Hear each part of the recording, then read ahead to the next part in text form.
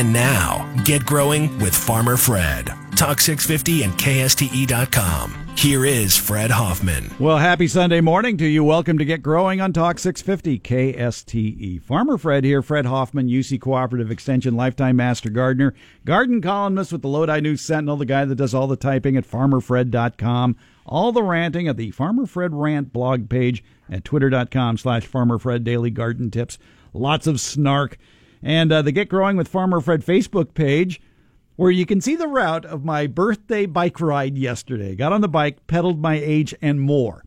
I want to be perfectly clear that the number of miles you see there are not my age, because it was such a nice day, I just kept riding. So I have some insurance miles accumulated now for my age plus. So did that. Hey, planted some tomatoes too, so I'm tired. That's why I'm glad Baldo is here. Baldo Villegas can keep us entertained and informed with stories of roses and bugs. And frankly, Baldo's kind of tired today, too, because he had a big day yesterday at the Sacramento Rose Society's annual show and sale.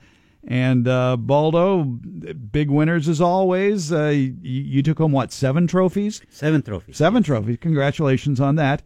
And even though some of your compatriots won more, not that they'll never let you forget that either, will they? Well, it was nowadays what I do is I tend to concentrate on certain things. Yeah. Because in the past I won big, and then everybody would be mad at me because I would win everything. Right. So now what I done is I just kind of concentrate on a few things that I kind of are dear to me, and the main thing that I wanted to do yesterday was bring in some miniature roses that people had never seen before. Okay. And I accomplished that. All right. Yeah.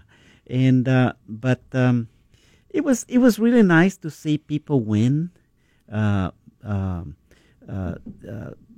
Charlotte Owendike won 8 trophies. We've had Charlotte on this program many times, and she's a noted rosarian. And she thanked me profusely for not bringing certain roses into the show and let her win. But I told her, I said, "Hey, I left those behind." But it was really nice to see people win and over me, and or tell me that they tied with me.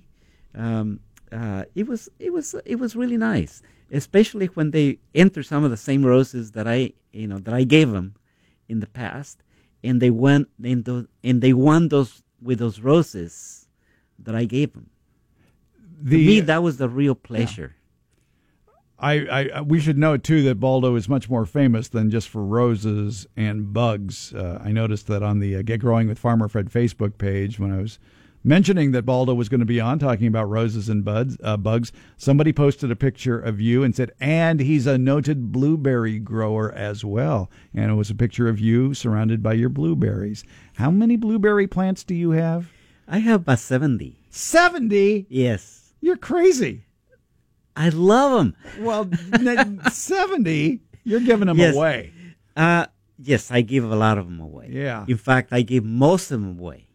And I also feed the wildlife. Yes, you do. I can imagine. And I still have like maybe a couple gallons in the freezer. Have you started picking them yet? No. In about a month's time. Okay, but you see the berries now. Yes, they're pea-sized right now. Mm-hmm. And my daughter was home last weekend, and I told her, I said, I'll let you know when they're ready, and she's willing to come in from San Francisco, so she can pick us some blueberries. And generally, what I do is I pick quite a few, and then ahead of her trip, because they're very slow, and I know how to pick them. And I can very, very easily pick a gallon without any problems. And I save them, and then when they come over, I let them pick. So you're not like a normal gardener where you take a plastic chair out to the blueberry patch, you sit down, you've got the bucket in your hand, and you just slowly go through the bush picking them one by one. No. That's not you. No. I take a one of those the flat trays. Cookie sheet? Yeah, Yeah, okay. but Baking sheet. Yeah. not a baking sheet, a tray. Tray, okay. A tray, Yeah. Something with a lip around the edge. Correct. Yeah. And then I just go below the blueberry bush, especially those that has a lot of berries, and I just kind of pick them. And then very easily I collect lots and lots of blueberries that way. Are your blueberry plants in sun or shade? Full sun. Full sun. Full sun. Okay, and they do well. Extremely well. In fact, I grow the ones that do the best for me are the northern high bush varieties. Now this is unusual because the northern high bush is. That's what I was told. Yeah, supposedly they're the pride and joy of the northern latitudes, if you will, of Washington or Minnesota, and we tend to go with the southern high bush varieties here, which don't need as many chill hours and are more tolerant of our heat in the summertime. Correct. In my garden, the ones that do the worst are the southern varieties. Yeah, who's that guy on the radio that keeps saying all gardening is local? So, yes, whatever. I find that the pH is the most important thing, and also the amount of water that you give them. So I water them every day for 10 minutes, and then if they need more water, then I add more water. But just 10 minutes. They're in containers, right? No, they're in the ground. They're in the ground? They're in the ground. Where do you live where the soil pH is 5.5? My soil is it ranges anywhere from 4 to around 5.5. Naturally? No. Okay, so these are basically in-ground containers where you've taken out the native soil and put in a mix of a very acidic soil? No, I didn't do that. All right, what'd you do? What I did is it took me a year to achieve that, okay? All right. I didn't plant the blueberries for a year until I got the pH down below 5. I put a lot of sulfur. Okay. And then I checked it constantly to make sure that I was getting the pH down. What did the pH start off at? 6.8. 6.8. That's typical for soils in our area. That's the native soil. Okay. Was 6.8. And what is it now? It ranges from 4 to 5.5. All right. So you've applied sulfur probably fairly consistently. For the first year. For the first year? I haven't added any sulfur ever since. Okay. What I did also, I rototilled 3 bales of peat moss. And then I also put some redwood compost that I gathered from my neighbor's redwood trees. Okay. And then I rototilled that in. And then when I had I must add that I have very sandy soil in that area. Oh, lucky you. Yes. So the water never drainage is not a problem. Okay. And that's very important with blueberries. Yes. So that's why I water on a daily basis. Okay. With your sandy soil. Like that guy says, all gardening is local. Yes. But the key is you started off by not saying, what do I want to plant? You started off by saying, what sort of shape is my soil in, and what do I need to do to get that soil to the point where I can grow these plants that I want? Correct. In my old house, I used to have them in the north side of the house because everything I read said that you need shade. They needed shade. Yeah. And then, but my mind turned up 180 degree turn when I was working in Fresno. And I met the farm advisor there in the mid-'80s. And he took me out to the field where he was testing some blueberry varieties. And they were in Fresno in full sun. And I kind of go in there, and they were doing really, really well. And I'm going, but. Yeah. It says, no, they can grow in full sun. And what varieties were those? Were they southern high bush or northern high bush? He had all the available varieties and others. So he was trialing all these different varieties. And he was at that time he was a farm advisor for the small crops. Okay. And at that time he was trying to get the Hmong people small crops that they can grow Right. In small acreage. And so he was recommending all this, like strawberries. And he was a pioneer in a lot of these small crops for the immigrant. For specialty population. crops, yeah. Yeah. So when I saw that, I said, So after that, I kept telling my wife, I said, no.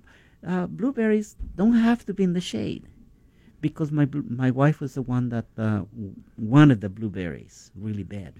Yeah. We both love blueberries, but she's the one. She was the one that kept saying, no, you have to put them in the shade.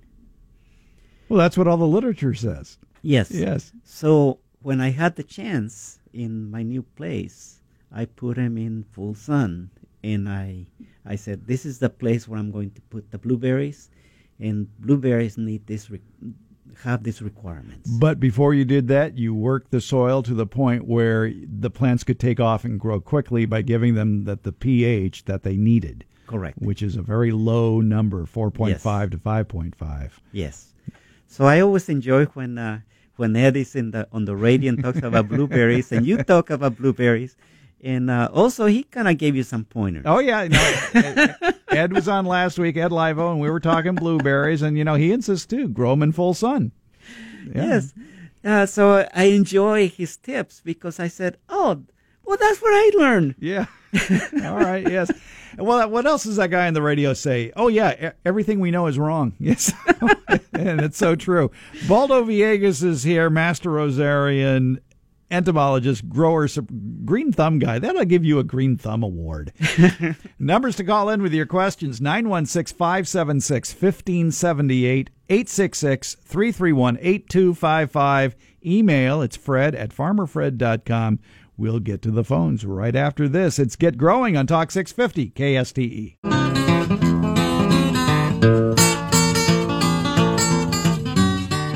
You're listening to Get Growing with Farmer Fred. Talk 650 KSTE. Here again, Fred Hoffman. Along with Baldo Villegas, Master Rosarian, state entomologist, retired, avid gardener. If you're a Girl Scout, you can probably get a tour of his place. Or a Boy Scout. Or a church group. Or a garden club. I have, in fact, this afternoon I have a garden club coming over. Okay. And then tomorrow I have another garden club coming over. And then I told them next Sunday I will have an open garden. So anyway. Don't say that on the radio. Don't say that on the radio. That's it. Oh, my. All right, let's go and talk to another avid gardener here. The guy that did not leave water out for me on my bike ride yesterday. Ted in Granite Bay. Ted was supposed to bring me some donuts, but he never did. The same. Well, thank you, Ted. I was going to leave you a cupcake, but I was working at the other end of the house. My wife wasn't there. The gate was locked, and you had your snarling Doberman there at the gate. And No. We were working most of the day out there. So All right. I'm sorry I missed you. That's okay. Yeah. I have 3 questions, and they're for Baldo. Uh-oh. Baldo, could you talk about I think it's Tuscot worm that is all over California? The tussock moths, like Yeah, the ones that you yeah. posted on Facebook? Yes, because everybody in this area, and I've heard everybody seems to be bothered by it. I'd like the life cycle, and is it going to do a lot of damage? No, that's a native insect. And again, they co-evolve with the native oaks. So I wouldn't worry too much about it. They're a nuisance because they're everywhere. Yes. But they won't kill the oak trees. For those who don't know, Baldo, describe the tussock moth. The tussock moth is the caterpillars are out right now. They're about up to a couple inches, generally the 1.5 to 2 inches long, and they have tufts of hair. They're On the caterpillar. Yeah. And they're very colorful. Yeah. And the native species that co-evolve with some of our native trees, Yeah. like the oak trees. Okay, and since, Ted, you live in an oak grove, no wonder you have tussock moths. Yes, but they're on all my fruit trees and the roses. They're on everything. Yeah. You're feeding them. You have a very healthy landscape. Fish. I threw some into the fish this morning. I don't know if the fish like hairy things like that, but that's what I did. Okay. The birds will also feed on them. So Okay. what were the other questions? Okay. The other one, Baldo, did you get a chance to look anything on that spider I sent you with the egg? I guess it's maybe an egg set. Well, the spider that you posted in Facebook is a very interesting spider, and I have not been able to identify it. I've been busy in the last few days, if you haven't noticed. I understand. But it was a very unusual spider. I have never seen that one before. It's white. It has a big abdomen with 4 spots on the abdomen, on the dorsal part of the abdomen, and a lot of people they're commenting about the casino spider or the dice spider or the very interesting spider. It's related to the black widows, because the black widows have the big abdomen like that. Yeah. But this is a benign type of spider. It's a harmless spider. Because I tried to look up the poison spiders for California, and it wasn't listed as that. So I looked up black widow related spiders, and I couldn't find it. I just couldn't find anything on it at all. Yes, I did the same thing. I tried to kind of answer your question, but I couldn't find the answer. I'm not a spider guy, if you know. Oh, okay. Yeah. I thought you might be. All right. Now, my last, it's just a statement. About 3 years ago, I won a rose, and I heard you on the other program talking about joy. Yes. And I won that in the rose contest thing, and it was kind of ugly, just one little stick or something. And I moved it into another plant last year, and it is beautiful. It's just budding out. I'm going to send you a picture on your Facebook. It's just amazing. Yeah, Joy is one of the best miniature roses you can get. I mean, it's just an amazing rose. It's the #1 exhibition rose in the country. And it was named by a friend of mine from I believe it's in South Carolina, in the Carolina somewhere. And he named it after his mom. And it was well-deserved recognition because it's an amazing rose. And for those who weren't listening, describe the Joy Rose. The Joy Rose is a pink blend rose. It has a high center. Every flower that is produced has the high center, and it's a beautiful exhibition rose. And is one of those that produces one flower per stem or clusters of stems. I mean clusters of blooms in one stem. And it grows anywhere from it grows about 3 feet high, maybe 4 feet wide, and it's always in bloom. And it's a miniature rose, so the flower itself is only maybe an inch and a half wide? Correct. It's about an inch and a half. Yeah. When it's fully open. Okay. Yeah. Ted, always good talking to you. Okay. All right. Thanks All right. Well, thank you very much, and I'll put a cupcake out for next week. Oh, good. I always like to eat ant-covered cupcakes. Thank you. Okay. Thank you. All right, Thank Ted. All right. Bye-bye. Yeah, it's everybody has different luck with different plants, and it's always amazing what people can do. All right, let's go up to Newcastle and talk to Denise. Denise, thanks for giving us a call here at Get Growing. Hi, thanks for taking my call. I have 3 questions. Sure. Hopefully that's okay. I was wondering, there's a rose growing in an abandoned lot near here, and it's just stunningly beautiful. It's white, and I think it's a hybrid tea of some kind, but it survives pretty nasty conditions. What's the best way to identify a rose that you just have no way of knowing what it might be?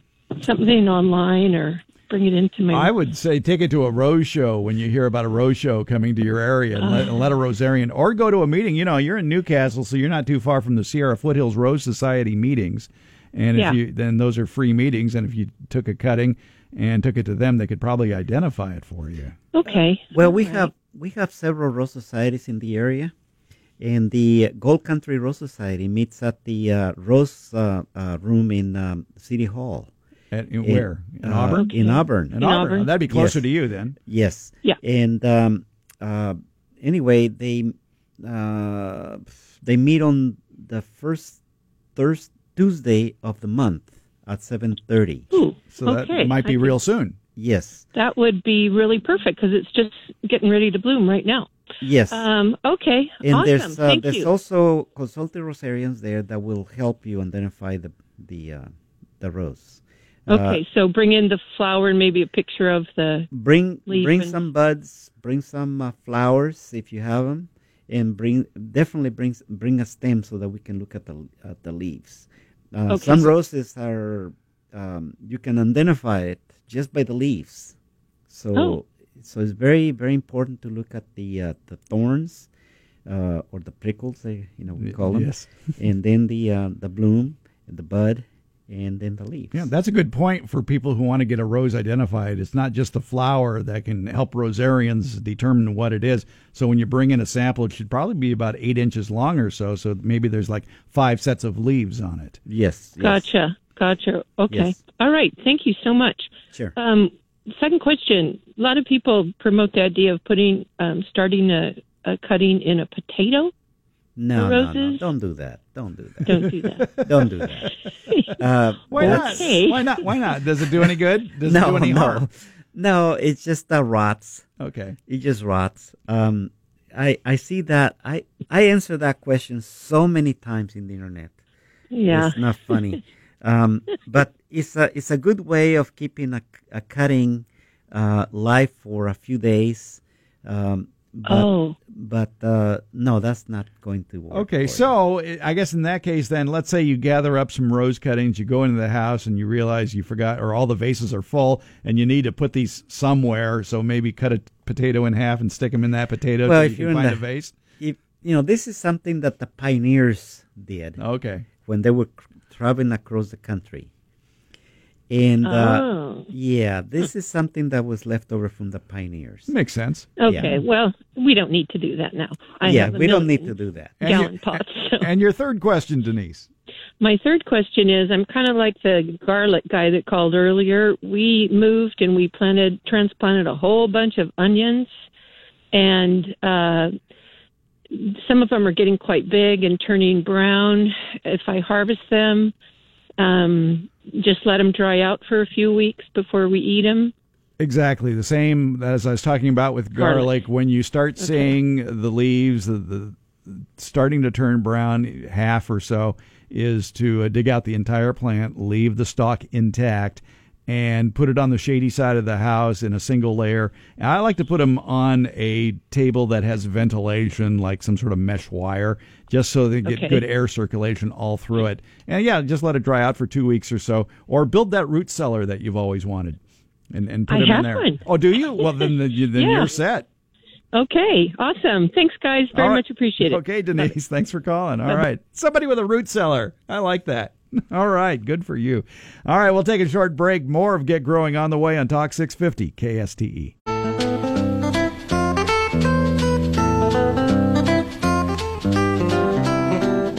Get Growing continues with Farmer Fred. Talk 650 KSTE. Here again, Fred Hoffman. Along with Master Rosarian, retired state entomologist, and we just found out blueberry expert Baldo Villegas is here, and we're answering your gardening questions. But before we get back to the questions, Baldo, let's do a little primer on the bugs of spring, especially roses right now.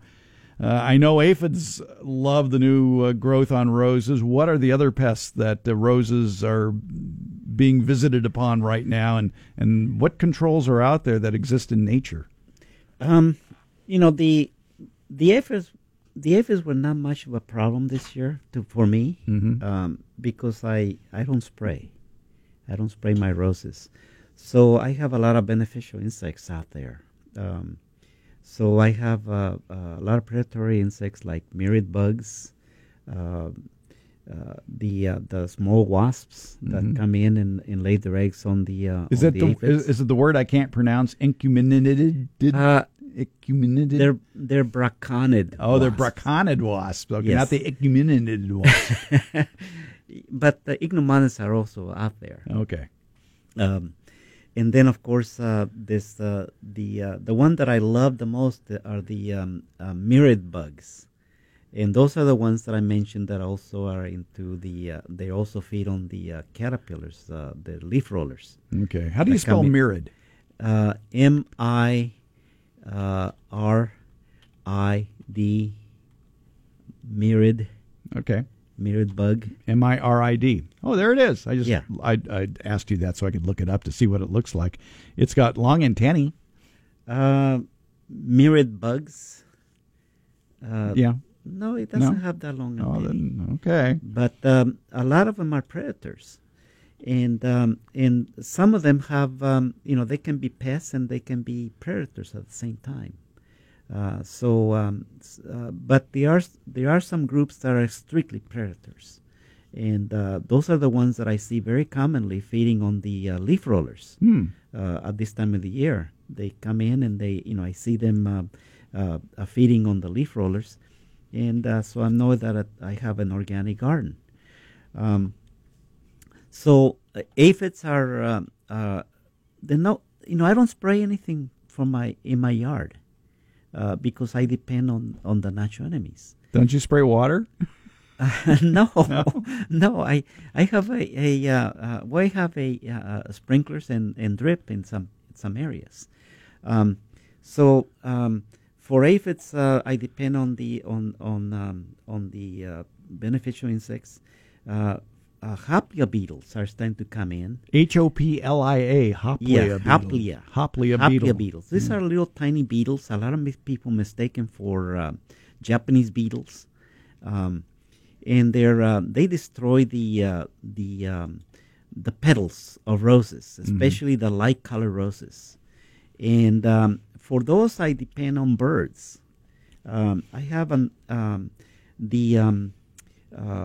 the one that does a lot of controlling are the blue jays or the Scrub jays? scrub jays. Also the mockingbirds, Mockingbird, yeah. Mhm. mockingbirds, and then even the bluebirds, the western bluebird. And of course, there's also some of the hummingbirds also come in and they feed on aphids. Really? Hummingbirds will feed on aphids. I did not know that. Yeah, And they also pollinate. and they're yes. So I have a fantastic number of beneficial insects in my yard. Well, that's because you have built the Good Bug Hotel. Yes. And you have plants ranging from small ground covers to huge trees that attract a wide variety of beneficials that are not only controlling pests but helping in pollination. Yes. In my backyard, I have I built the perfect bug hotel. Mm-hmm. What I did is I designated some rose beds, and then I put miniature roses around each of the beds that are single petal roses for the beneficials to just go in there and then just kind of have a feast in the stamens of the rose, so they can get their honeydew and they can get to the open flowers a lot easier. Yeah, we should stress that point that the single petaled, which is just a single row of petals, like Yes. a rose like Sally Holmes, it's much easier for the beneficials to get the food they need, Right. as opposed to a complicated rose, a multi-petaled rose. Those single petal roses or semi-double roses allowed the beneficials to get in there and get the pollen and nectar, and then go about doing their business. Right. And you'll be surprised how many beneficials I see in those roses. True or false? Single-petaled roses can take more shade than others. Yes. They can. Yes. Okay. That's Yes. true. All right. There are some roses. In fact, for shady areas of the garden where I get, let's say, 4 hours of sunlight, I put up single petal roses. Okay, that's what I need then. Yeah. you mentioned Lida Rose, Mm-hmm. and that's one that I have under an oak tree. And that's a single-petaled rose. That's a yeah. single petal Right. rose. Okay. And I love that rose. So- There is if you want to see a Lyda rose, it's spelled Lyda, and it's in full bloom right now at the Old City Cemetery at 10th and Broadway, and it is just phenomenal. It's I forget the guy's tomb that it's on, but it's a spectacular rose. It's Yes. I have a picture posted of it at the Farmer Fred Rant blog page. If you Google Farmer Fred Rant and Lyda Rose, Lyda, I'm sure it'll pop up with the Yes. guy's name on the tomb, so you know where to go. But yeah, the Old So- City Cemetery is a great place for roses, isn't it? Oh yes, amazing place. Yeah. I always, whenever I have visitors from the outside, I always take them to the city cemetery. Yeah. I always take them to McKinley Park, and then I go to the Capitol, Mm-hmm. and then from there I go to the cemetery. There you go. 3 great rose gardens that are an easy drive, and they're very close to each other. And then I go out to lunch with them, and then we come to my house, and then we have more roses to look at. But we have a lot of gardens in the area, Mm-hmm. and so a lot of my friends open their gardens for my friends, and then we kind of have a garden tour. Oh, okay. A little Yeah. informal garden tour. Yes. But let's go back to beneficials. Okay. What I did is in my backyard, I have a lot of plants that attract beneficial insects. Right. And so I have a great number of beneficials that come into the garden because of the type of plants that I planted. Mm-hmm. Plants that are. A lot of people think, okay, I need plants with bugs on them in order to attract beneficials. No, what you need are plants for shelter and for food, and plants that produce pollen, plants where that pollen is easy to get, very attractive to the beneficials. Yes.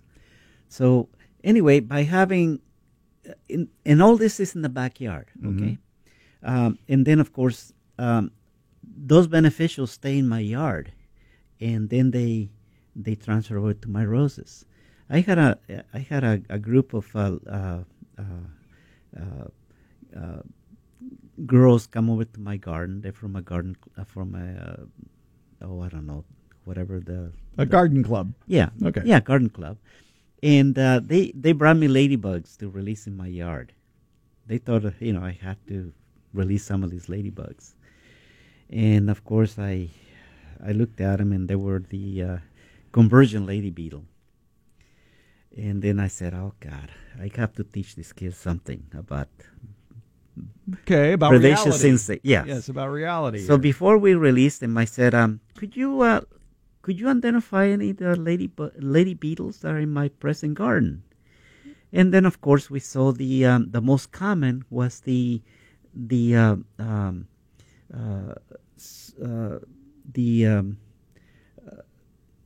I can't help you on this one, Yeah. Baldo. Anyway, the lady beetle, the convergent lady beetle that we saw the most common was not the convergent lady beetle. Okay, different number of spots, different color. Yes, Yeah. yes.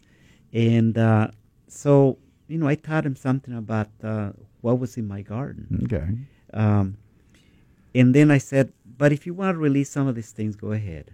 And I said, but as soon as you release them, by the following morning, all those convergent lady beetles are going to be gone from the garden. They're going Yeah. back to Groveland. I said, but if you want to make me happy, next time you come over, bring me the money instead. The what instead? The money. The money that you instead. spend for this, yeah. Because I really don't need this convergent lady beetles. I depend more on the other the other lady beetles than the convergent lady beetles. Yeah, I think people forget that every species on this earth, that their first urge is territory from man on down. And so when bugs establish their territory, they are going to resist an invasion from their cousins. And it's true with ladybugs, too. It's like there could be a ladybug war going on there with the established ladybug saying, no, you can't be here. And so the other ones go, okay, well, I'll go back to where I came from then, which is somewhere in the Sierra foothills.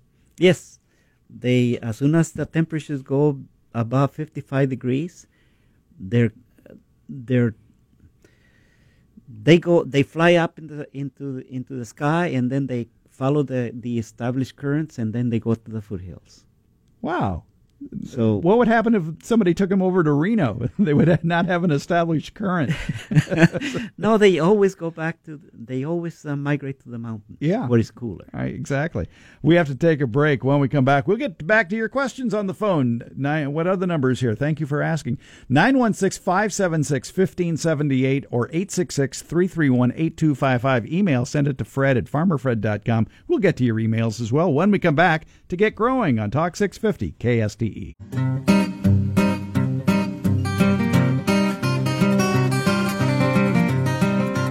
You're listening to Get Growing with Farmer Fred. Talk 650 KSTE. Here again, Fred Hoffman. Quick look at the weather. Nice today with a high of 69 in Sacramento. Slowly warming and remaining sunny through the balance of the week, all the way through next Saturday.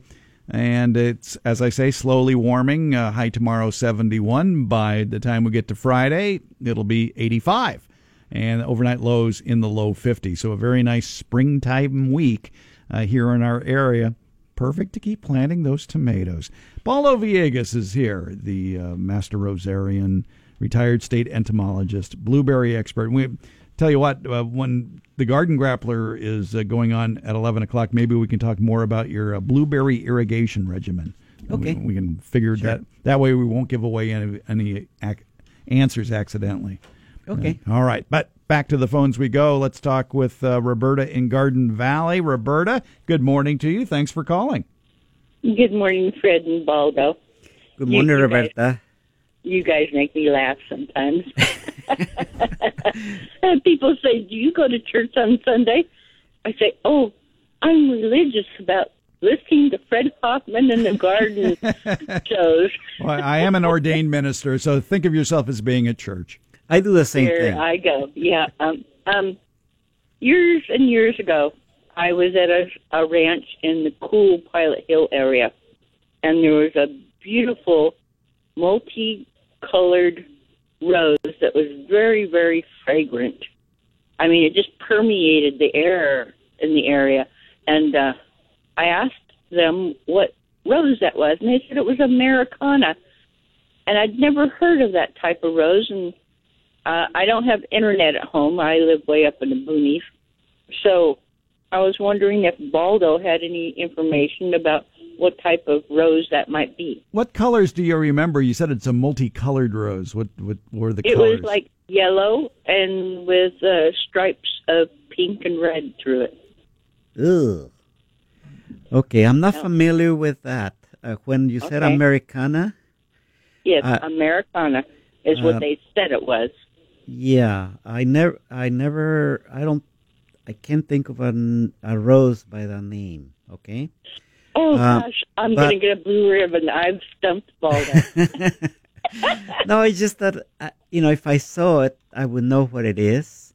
Okay. But from the description you gave me and the name that they gave you, they could be wrong, okay?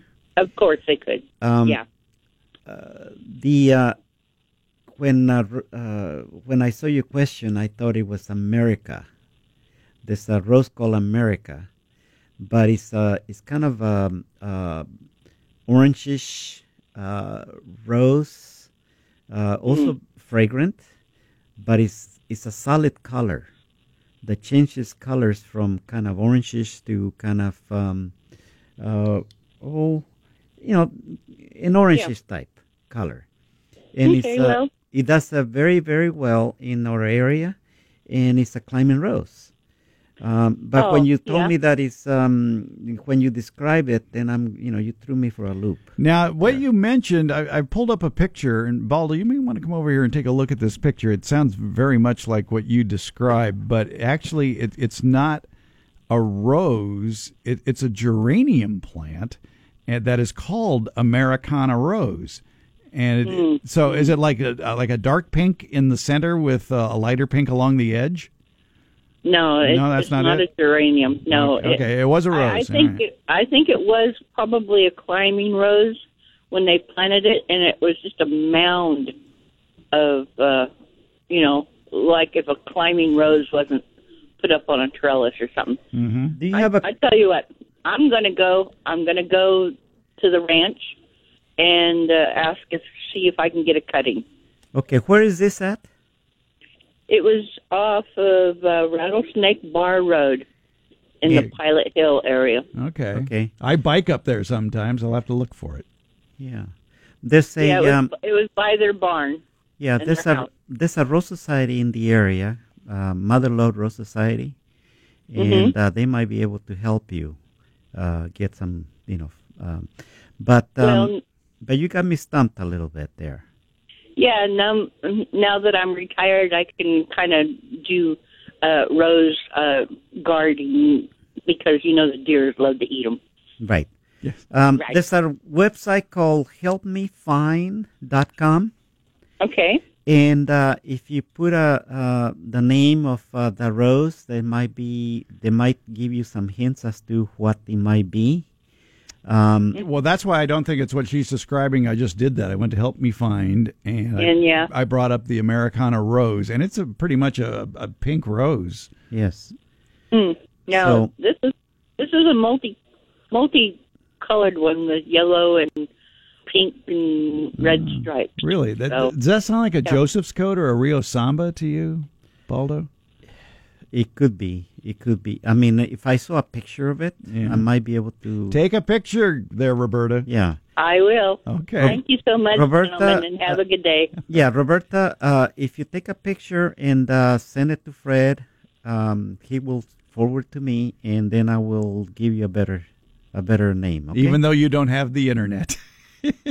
No, I can go to the library. Okay, there you go. You're yeah. all right. All right. Have a good morning. All right. Thanks, Roberta. Appreciate it. Bye-bye. Once again, Garden Grappler coming up after the news at 11 o'clock. A chance for you to pick up a prize or two from the Farmer Fred Prize Closet.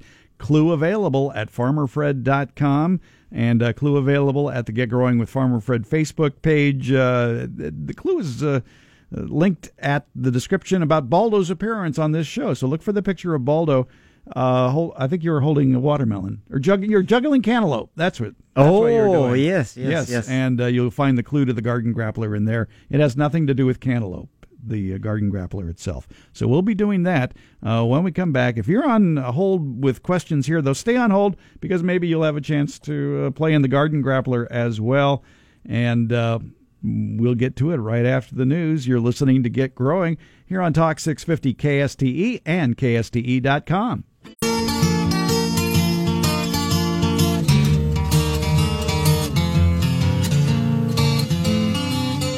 Get Growing continues with Farmer Fred. Talk 650 KSTE. Here again, Fred Hoffman. And the Garden Grappler is as timely as what we were just talking about in the last half hour. Since Baldo is not only a master rosarian, but a retired state entomologist, he's very familiar with the pests of California. He is also very familiar with the garden good guys, the beneficials. So it's only fair, only fitting we have a Garden Grappler in which you have to name a garden good guy. That could be either a pollinator or a beneficial insect. Notice I use the word insect. The German Shepherd next door does not count as a garden good guy. So a pollinator or a beneficial insect is what we're looking for. All 5 callers get a prize, bonus prize for caller 5, because as you know in the Garden Grappler, you cannot repeat an earlier answer. The numbers to call in on the Garden Grappler. Are you ready, Terry, in there for this? Okay, Terry's ready. 916-576-1578 or 866-331-8255. Again, 916-576-1578 or 866-331-8255. Mr. Villegas, our jury and judge for this competition, is standing by with your alleged answers. Name a garden good guy, either a pollinator or a beneficial insect. And we should point out the two might be intertwined. How about birds? Why are you giving away answers right off the top of the bat? Well, they have to give specifics, type. Well, all right. Now that you've limited the contest even more, if you name a bird as a beneficial, I see. Well, no, birds. Okay, All right. Well, there are birds that are pollinators, though, but they would have to be very specific about which birds are the pollinators. Correct. All right. Don't throw these curveballs at me, Bull. All right, let's go to the phones. I guess my job for the next 15 minutes is just to keep you quiet. All right. All right. Where are we? Peggy in Citrus Heights. Thanks for hanging in there. I got one. Okay. The praying mantis. Now, are you saying that because when I wrote on the Get Growing with Farmer Fred Facebook page that Baldo was be here, I specifically asked people, do not mention the praying mantis. Because no. Because I don't even do Facebook. I don't. Okay, because none of that. When you say praying mantis, all it does is raise Baldo's blood pressure, and we don't want to raise his blood pressure. And because Baldo has some very strong views about the praying mantis. Oh, well, I got plenty of them in my yard. Okay, well, let's settle this amicably here. Now, Baldo, I know how you feel about the praying mantis. My blood is boiling. Don't get I want to upset squish now. it. No. My blood could get boiling too, but I have it under control. All And right. I drank plenty of coffee this morning. But too. Baldo, you would agree though that the praying mantis can eat garden bad guys.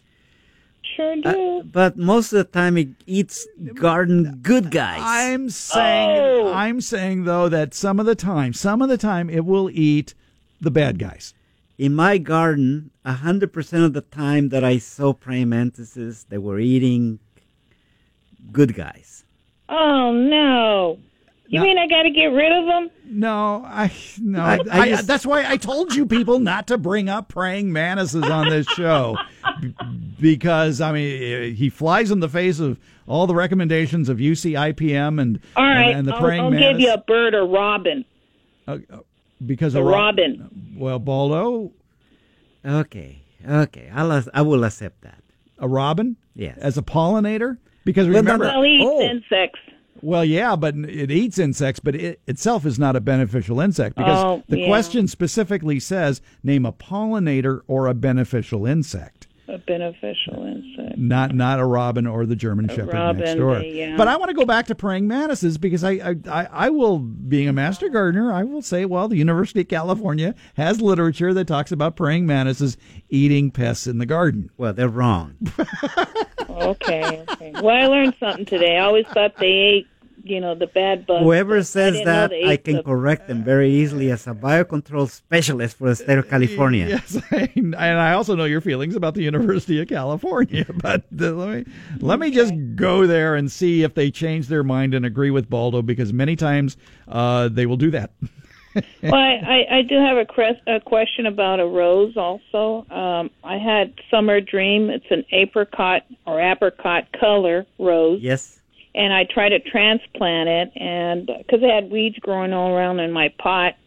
And when I did that, it started to grow a shoot. Then when the frost came, it killed it. So, and I've looked online, and they describe the rose, but I don't seem to see where anybody has it. Or if you guys know of another apricot color roses, if you could name a few of them for me, I'd appreciate that. Well, there's a rose called America. There's a climber. It's kind of I don't want a climber. I want apricot color rose. Okay. And the one that I had was Summer Dream, and so I don't know any other ones that has that color, because I like all pastel colors right now. Okay. Let me mention them as we go on, because I'm getting old, and I have these mental episodes where I kind of forget. No problem. I didn't know about helpmefind.com, so I'll probably go on there and look to see. Yes. Too. But I just thought off the top of your head, since you have so many roses, Help me if you can find. name one apricot, one yellow, one red, one orange. Okay. While you're talking, I'm looking through the 2014 American Rose Society Handbook for Selecting Roses to see what are some of their top rated apricot blends. And here's one called Royal Sunset. Oh. But you don't want it because it's a climber. Oh, no, I don't want a climber. You don't want a climber. No, All right. sir. So, Thank you. well, I tried. I'm going to Okay. mention a few as I remember them. Mm-hmm. I have my list of roses here. The ones I highly recommend. Okay. And then I'm going to go through my list. Okay. Okay. And I can fill the void in the meantime by mentioning some that are in this ARS book. One I never heard of, and Baldo, you have to tell me about this hybrid tea called Gruß an Kohlberg, which is an apricot blend from 1927. Wow. Okay. What is it? One that I highly recommend is Marilyn Monroe. Marilyn Monroe. Okay. It's an Really? apricot. Yes. Apricot? Oh, yes. It's an that's- apricot blend. Oh, And yesterday at the Sacramento Rose Society show, there were some fantastic specimens of Marilyn Monroe. I have 3 of them in my garden. ooh, I'm going to have to come and get a clipping. It's a protected rose. Oh, it's a protected rose. All right. So he But has, if you come over, you can take a bloom with you, and you can do whatever you want with it. Oh, what good afterwards. does that do? It'll No. die. Well, you can take a clipping. Okay. Hint, Hey, hint, hint. I'm the one that had the sawflies attacking my Italian cypress. oh, I'm kind of the neighbor. Okay. So, but anyhow, thank you. I'll see if I can find one. Or I'll be talking about some of the ones that you talked about. Okay. okay. There's I another one, appreciate it. Tahitian Sunset. It's an apricot. Tahitian sunset. Yes, it's another Okay, that apricot. sounds pretty. Yeah. Yes. Tahitian sunset. All right. And then Easy Does It. It's a really? Yes, Okay. it's a Easy Floribunda rose, and all of this that I mentioned to you, Uh-huh. you can get them in any nursery right now. Oh, okay. Um, All right. Roberta, I still want to go back to the praying mantis here. And Oh, okay. all right. Well, thank you guys very much. Now, Roberta, hold on here. Because I'm not Roberta. I'm Peggy. I'm Peggy. I'm sorry, Peggy. I Okay. meant Peggy. I was too. My brain was colored apricot there No for problem. a second. Gruß an Kohlberg. The praying mantis is listed on the UCIPM Natural Enemies page, Baldo. Oh. It's still there. Now, it's not that complimentary about it. It says generalist predator on a wide variety of insects. well, whoever wrote that thing, I'm gonna have to have a little talk with them. Oh, boy. All right. Well, I guess by seeing them, I'm going to have to get rid of them. Wow. No, I let them them in be my because backyard. they're pretty to look at. Okay. But as far as a garden good guy, I kind of put him in. I don't consider him a garden good guy. Being the good University of California bureaucrats they are, they gave themselves a little fudge factor here. Their very last sentence is, as mantids consume both pests and beneficials, they are difficult to use reliably for biological control. Perfect. Okay, thank I you. like that statement, but I wish they had put that in the first Yes. sentence of All right. that. Sorry about that, Peggy. It's okay. Thank you for the information, though. All right, thanks for And when I calling. see them, I'll just have to maybe put them in somebody else's yard. Okay. Okay, thank you. All right, bye-bye. Okay. All right, we'll take a short break. Get your answers in the Garden Grappler. One open line. Name a garden good guy, a pollinator, or a beneficial insect.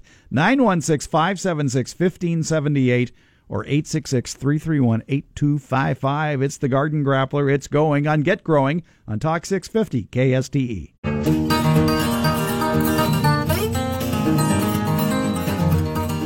You're listening to Get Growing with Farmer Fred. Talk 650 KSTE. Here again, Fred Hoffman. With one open line left for the Garden Grappler, name a garden good guy, a pollinator, or a beneficial insect. Mr. Roses and Bugs is here, the official judge, Baldo Villegas, Sacramento Rose Society, Sierra Foothills Rose Society, many rose societies. Several roses. Yes, Master Rosarian.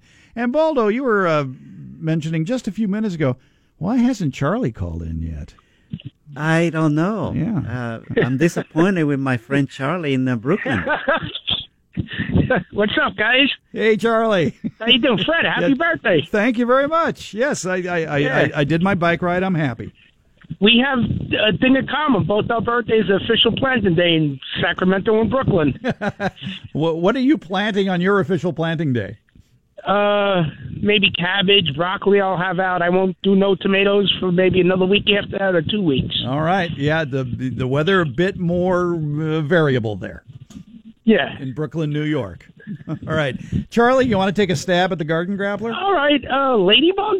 Ladybugs. Baldo? Yes. Yes, that is a beneficial insect. Ladybugs. You mean nobody said that? Nobody said that yet. No.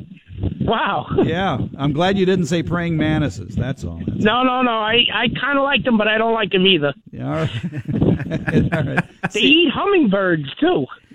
Oh, yes. Yeah. That's Yes. weird. Yes. But you had a question. Oh, you were talking to the guy about the garlic? Yeah. Did you mention anything about the scapes, to take the scapes off because you take the energy or something like that, they say, out of the garlic? Well, you mean the flower head? Yeah. Yeah, the flower head. I was going to talk about that, and I ran out of time for both the calls about the garlic and the onion. That when you start seeing those bulbs develop at the top, the flower head, if you want to consume those onions or garlic, then you need to cut those flower heads off in order that the garlic or the onion does not turn woody.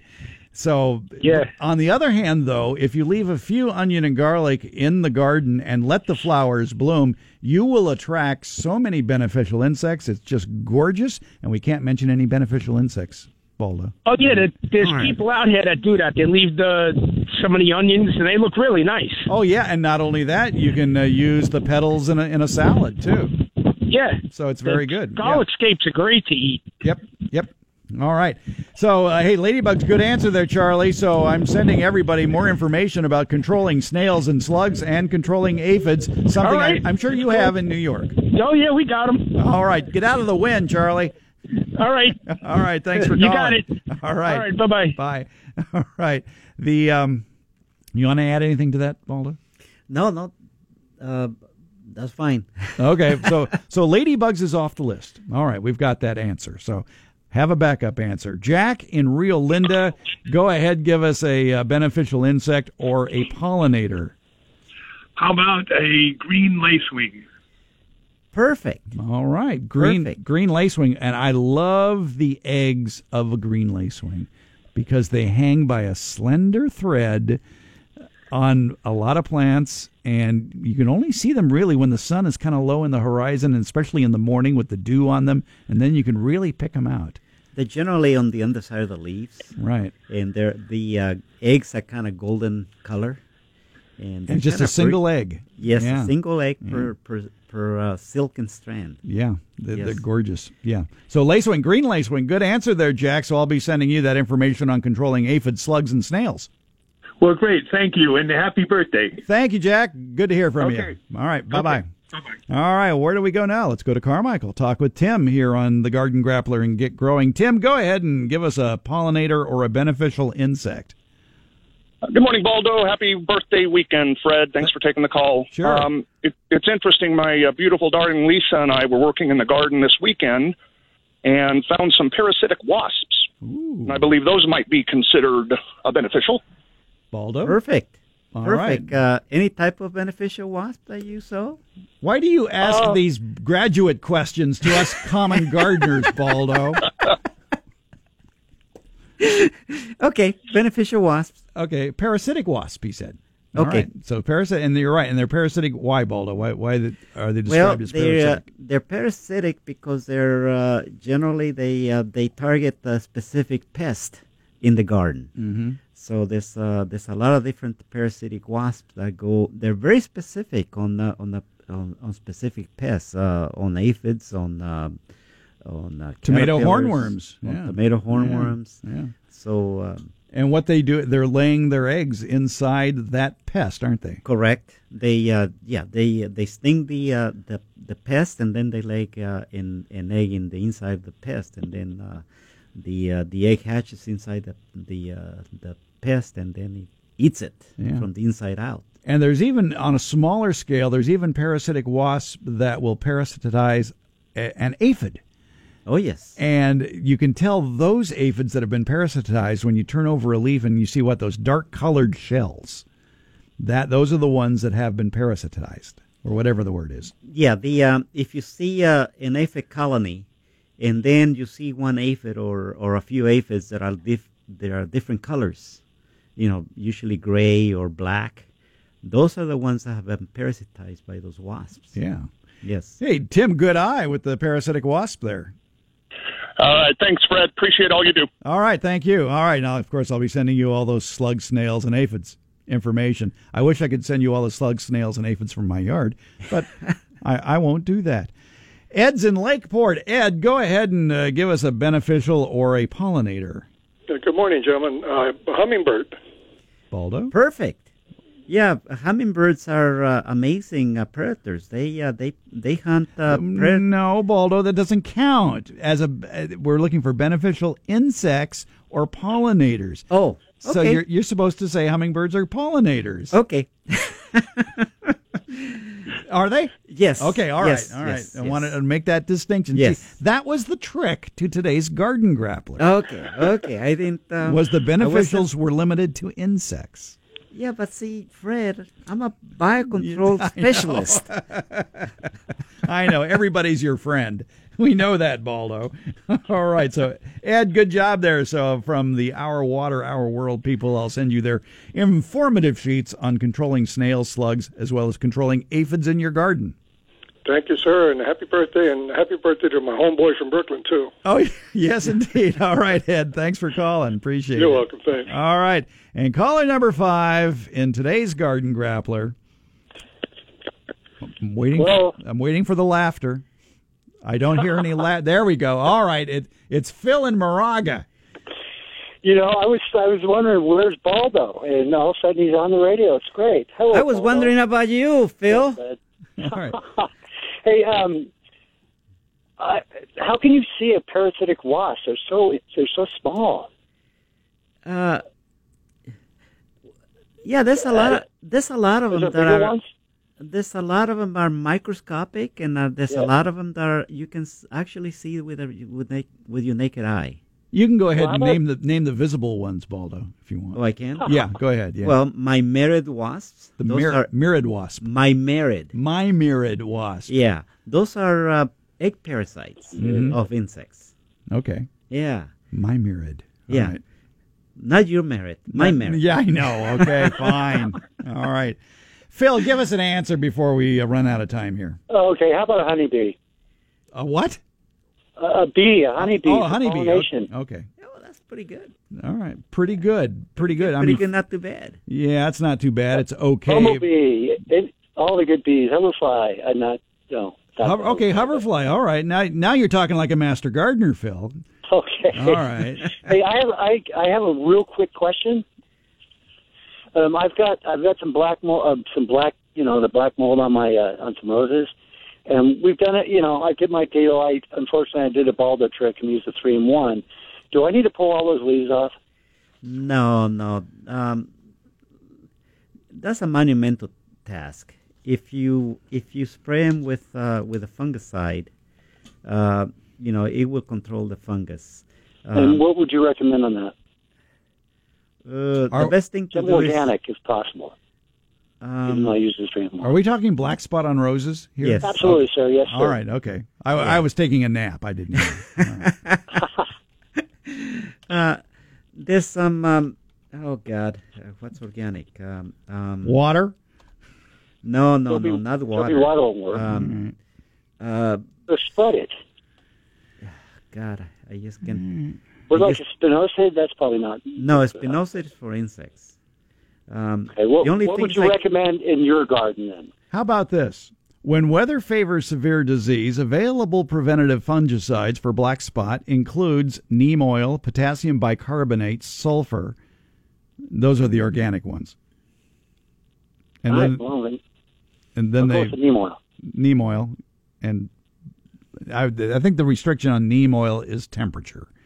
And you probably would not want to spray neem oil if it's going to be a hot day. No. If I'm going to spray any oils, I do it in the evening. Okay, yeah, when the temperature has dropped a bit. Temperatures. Well, I'll read and follow all label directions. Thank you for doing that, yes. And it's usually only a problem in California in foggy or humid coastal areas. Where do you live? Oh, Moraga. Oh, this is actually Lafayette. It's been kind of foggy, these plants, and it's been rainy, you know. Yeah.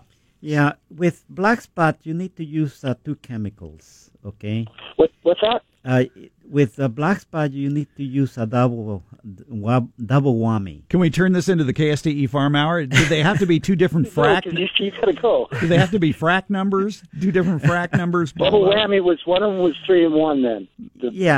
One. What I do if I have a real bad situation with black spot, I use a contact insect fungicide, and then a systemic fungicide. And if you go to a nursery, you're going to see plenty of those. Okay? Got it. The other cultural solutions for black spot on roses: don't plant roses too close together, prune canopies to increase air circulation, prune off infected stems during the dormant season, dispose of fallen rose leaves and stems away from rose plants. Yeah. Your basics. There you go. And give them light. Avoid planting roses where they will not receive at least 6 to 8 hours of full sun. And as always, choose disease-resistant varieties. There's no disease-resistant varieties for black spot. I'm just already in the ground. I'm just reading here, okay? I know. Yeah. Okay. I've got that book too. All right. Just one for the professional. So Phil, and the guy with the actual experience. Okay. So Phil, what you won being the 5th caller, and actually I'm going to take your answer of hoverflies because you're a master gardener and you should say something smart like that. The homeowner's guide to water smart landscaping. I will ship your way. Oh, sweet. All right, Phil. Thanks for calling. Well, get out of there, go for a bike ride or something. Gentlemen, have a beautiful day. Thank you very much. I just might. Thanks, Phil. All right. And Baldo Villegas, thank you so much for coming on down to the radio show today. Well, thank you very much for inviting me. Yeah, you did a fabulous job as always, and best of luck in your future endeavors, and I'm sure we'll have you again when the next Rose Show is going to... I'll be around for a while. Okay, all right. Yeah. And we'll talk roses and bugs and everything else and get more blueberry tips from you. Hey, come on over and enjoy my blueberries. Yeah, don't make me jealous. Okay. I just might. I have over at least 60 plants right now of blueberries. Quite a few died. But you're always invited to. In about a month's time, we're gonna start getting some blueberries. Don't tempt me. Yeah, I eat blueberries every morning with breakfast. Yeah. I tell you, I pick a gallon at a time or more, and I keep them in the refrigerator. And then when my daughter comes in from San Francisco, she takes all of them back with her. Good. All right. But I eat them all the time. Yeah, it's a natural snack. Yes. Very good. Yeah, blackberries are going to be in. So you come on over and visit me in a month's time. And be sad. Yes. All right. Thanks, Baldo. Appreciate that. Okay. All right. Coming up, we're going to do some fruit tree espaliering as we continue with Get Growing on Talk 650 KSTE.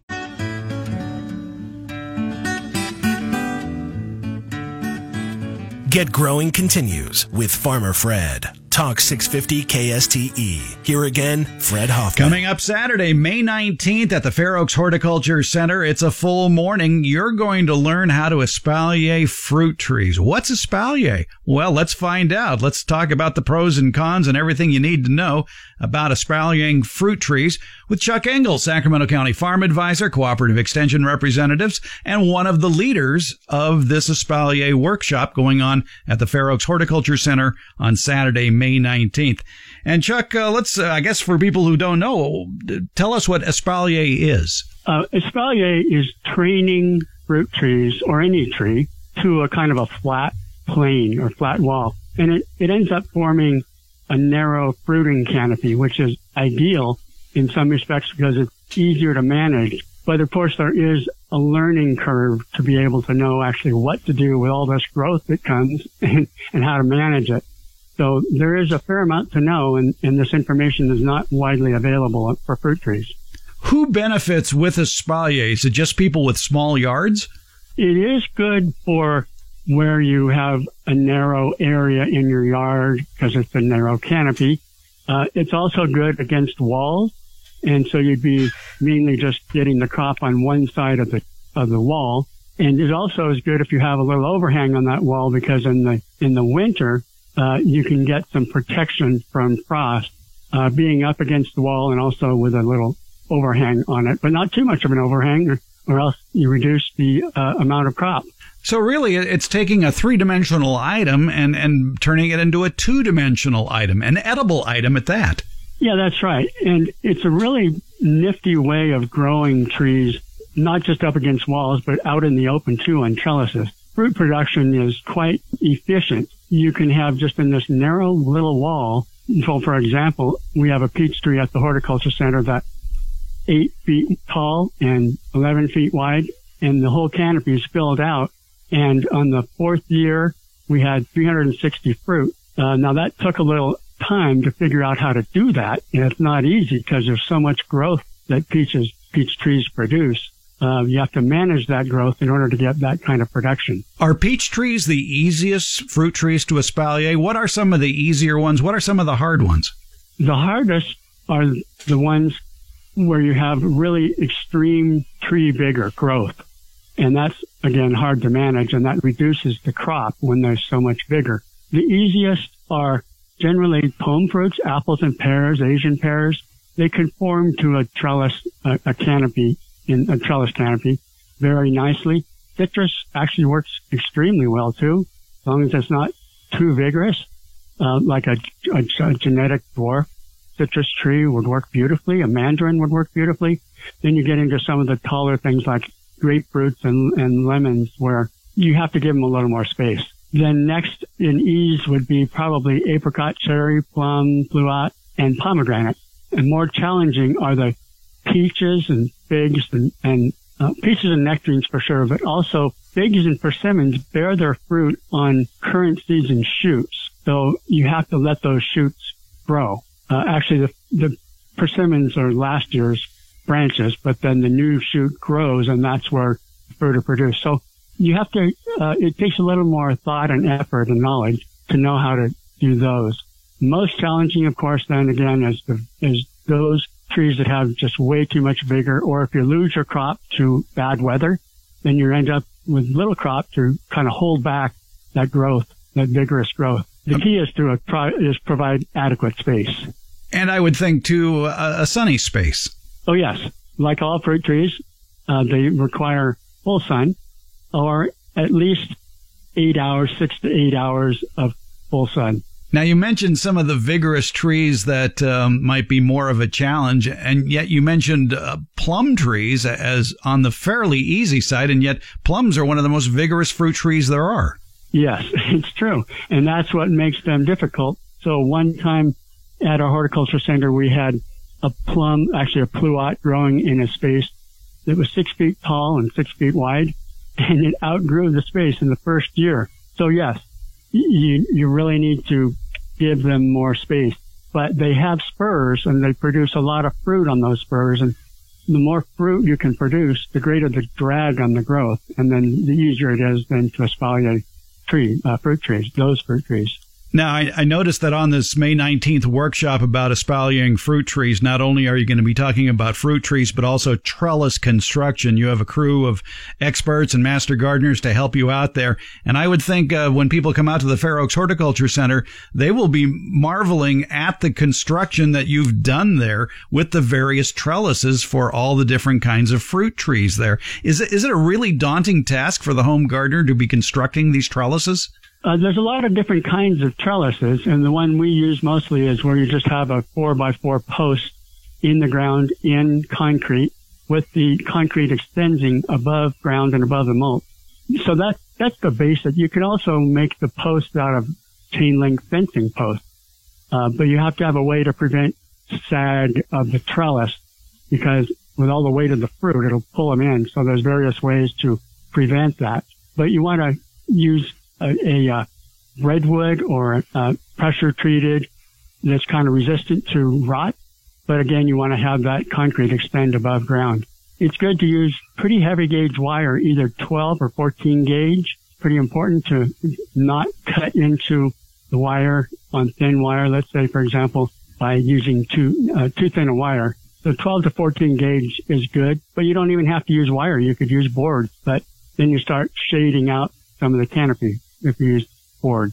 I would think, too, that with a two-dimensional fruit tree, one that's been espaliered, it'd probably be a bit easier controlling pests. Yeah, in fact, that's the main thing that's interested me, because I was studying brown marmorated stink bugs for a few years and kind of came up with this idea that the only way to control them, because they're so hard to control, is to erect some sort of barrier to prevent them. And this is true with spotted-winged Drosophila, the cherry maggot, also. Pesticides are really kind of not working that well in some cases, like with the stink bug and with the spotted-winged Drosophila. You know, you don't want to be spraying pesticides in your fruit if you can avoid it. So we're trying to use a barrier, and we have a couple of different barriers that are porous, and yet they allow sunlight in too, where we cover the canopy, especially for spotted-winged Drosophila, which you do a month before harvest, or 3 weeks or so before they start laying eggs. So if it's covered, you're preventing them or excluding them from getting into the fruit. It's not cut and dry. It's challenging, but we've shown, and we are showing it now. Well, in a couple of weeks, we'll be putting up this fabric material called Fruit Shield, and we'll demonstrate how it actually is working. And we've had really good results in the past. You can see it all at the Fair Oaks Horticulture Center on Saturday, May 19th. It's an espalier training fruit tree workshop. There is a fee, $45 per person, and space is limited, so pre-registration is required, and they must get your registration in by Monday, May 14th. It's filling fast, so you better hurry. You can visit the Sacramento County Master Gardener website for more information, sacmg.ucanr.edu, and look for the workshop information about the espalier training fruit tree workshop. And there you're going to see some great examples. You're going to get some good ideas for your own yard as well. And what great instructors they're going to have there from the University of California teaching you all about espalier. Chuck Engel, Sacramento County Farm Advisor and the guy that heads up the Master Gardener program in Sacramento County. Have a good workshop there on May 19th. Well, thank you, Fred. Good talking to you. You're listening to Get Growing on Talk 650 KSTE.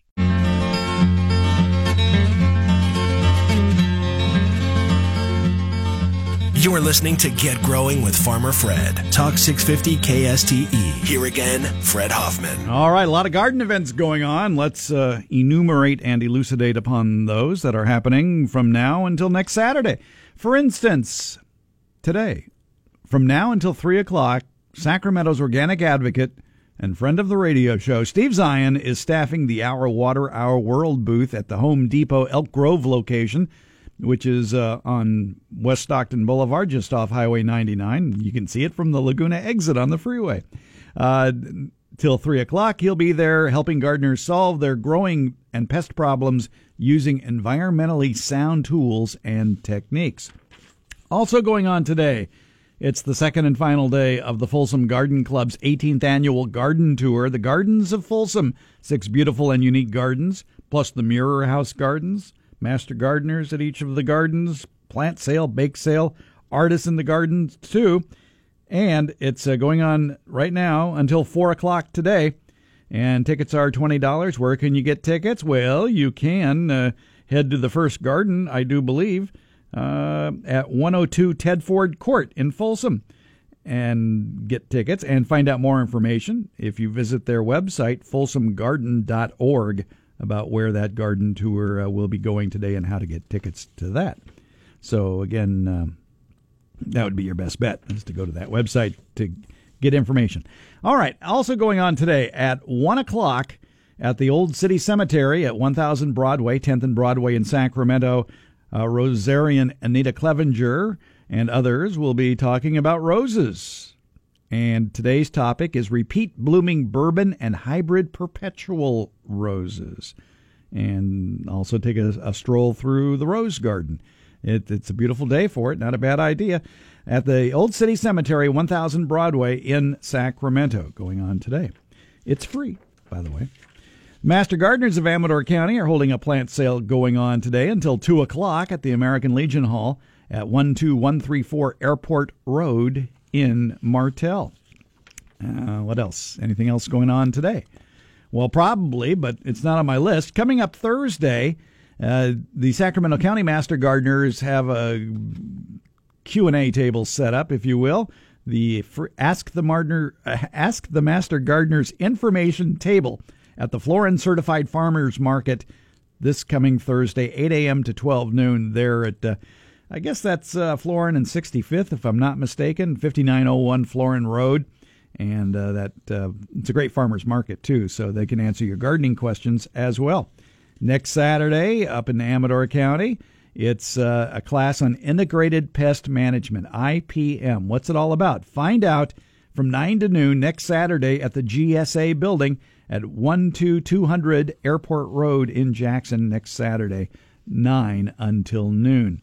Also going on next Saturday for the Sacramento Cactus and Succulent Society is having their annual show and sale going on at the Shepherd Garden and Arts Center next Saturday, 9 to 5. Next Sunday, 9 to 4, and it's at the Shepherd Garden and Arts Center at 3330 McKinley Boulevard in Sacramento. Cactus and succulents galore. Just an amazing selection that they have there. You ought to check it out. Also next Saturday, the Organic Garden Club of Sacramento County is having their plant sale at the Carmichael Park District Clubhouse at 5750 Grant Avenue at the corner of Fair Oaks and Grant.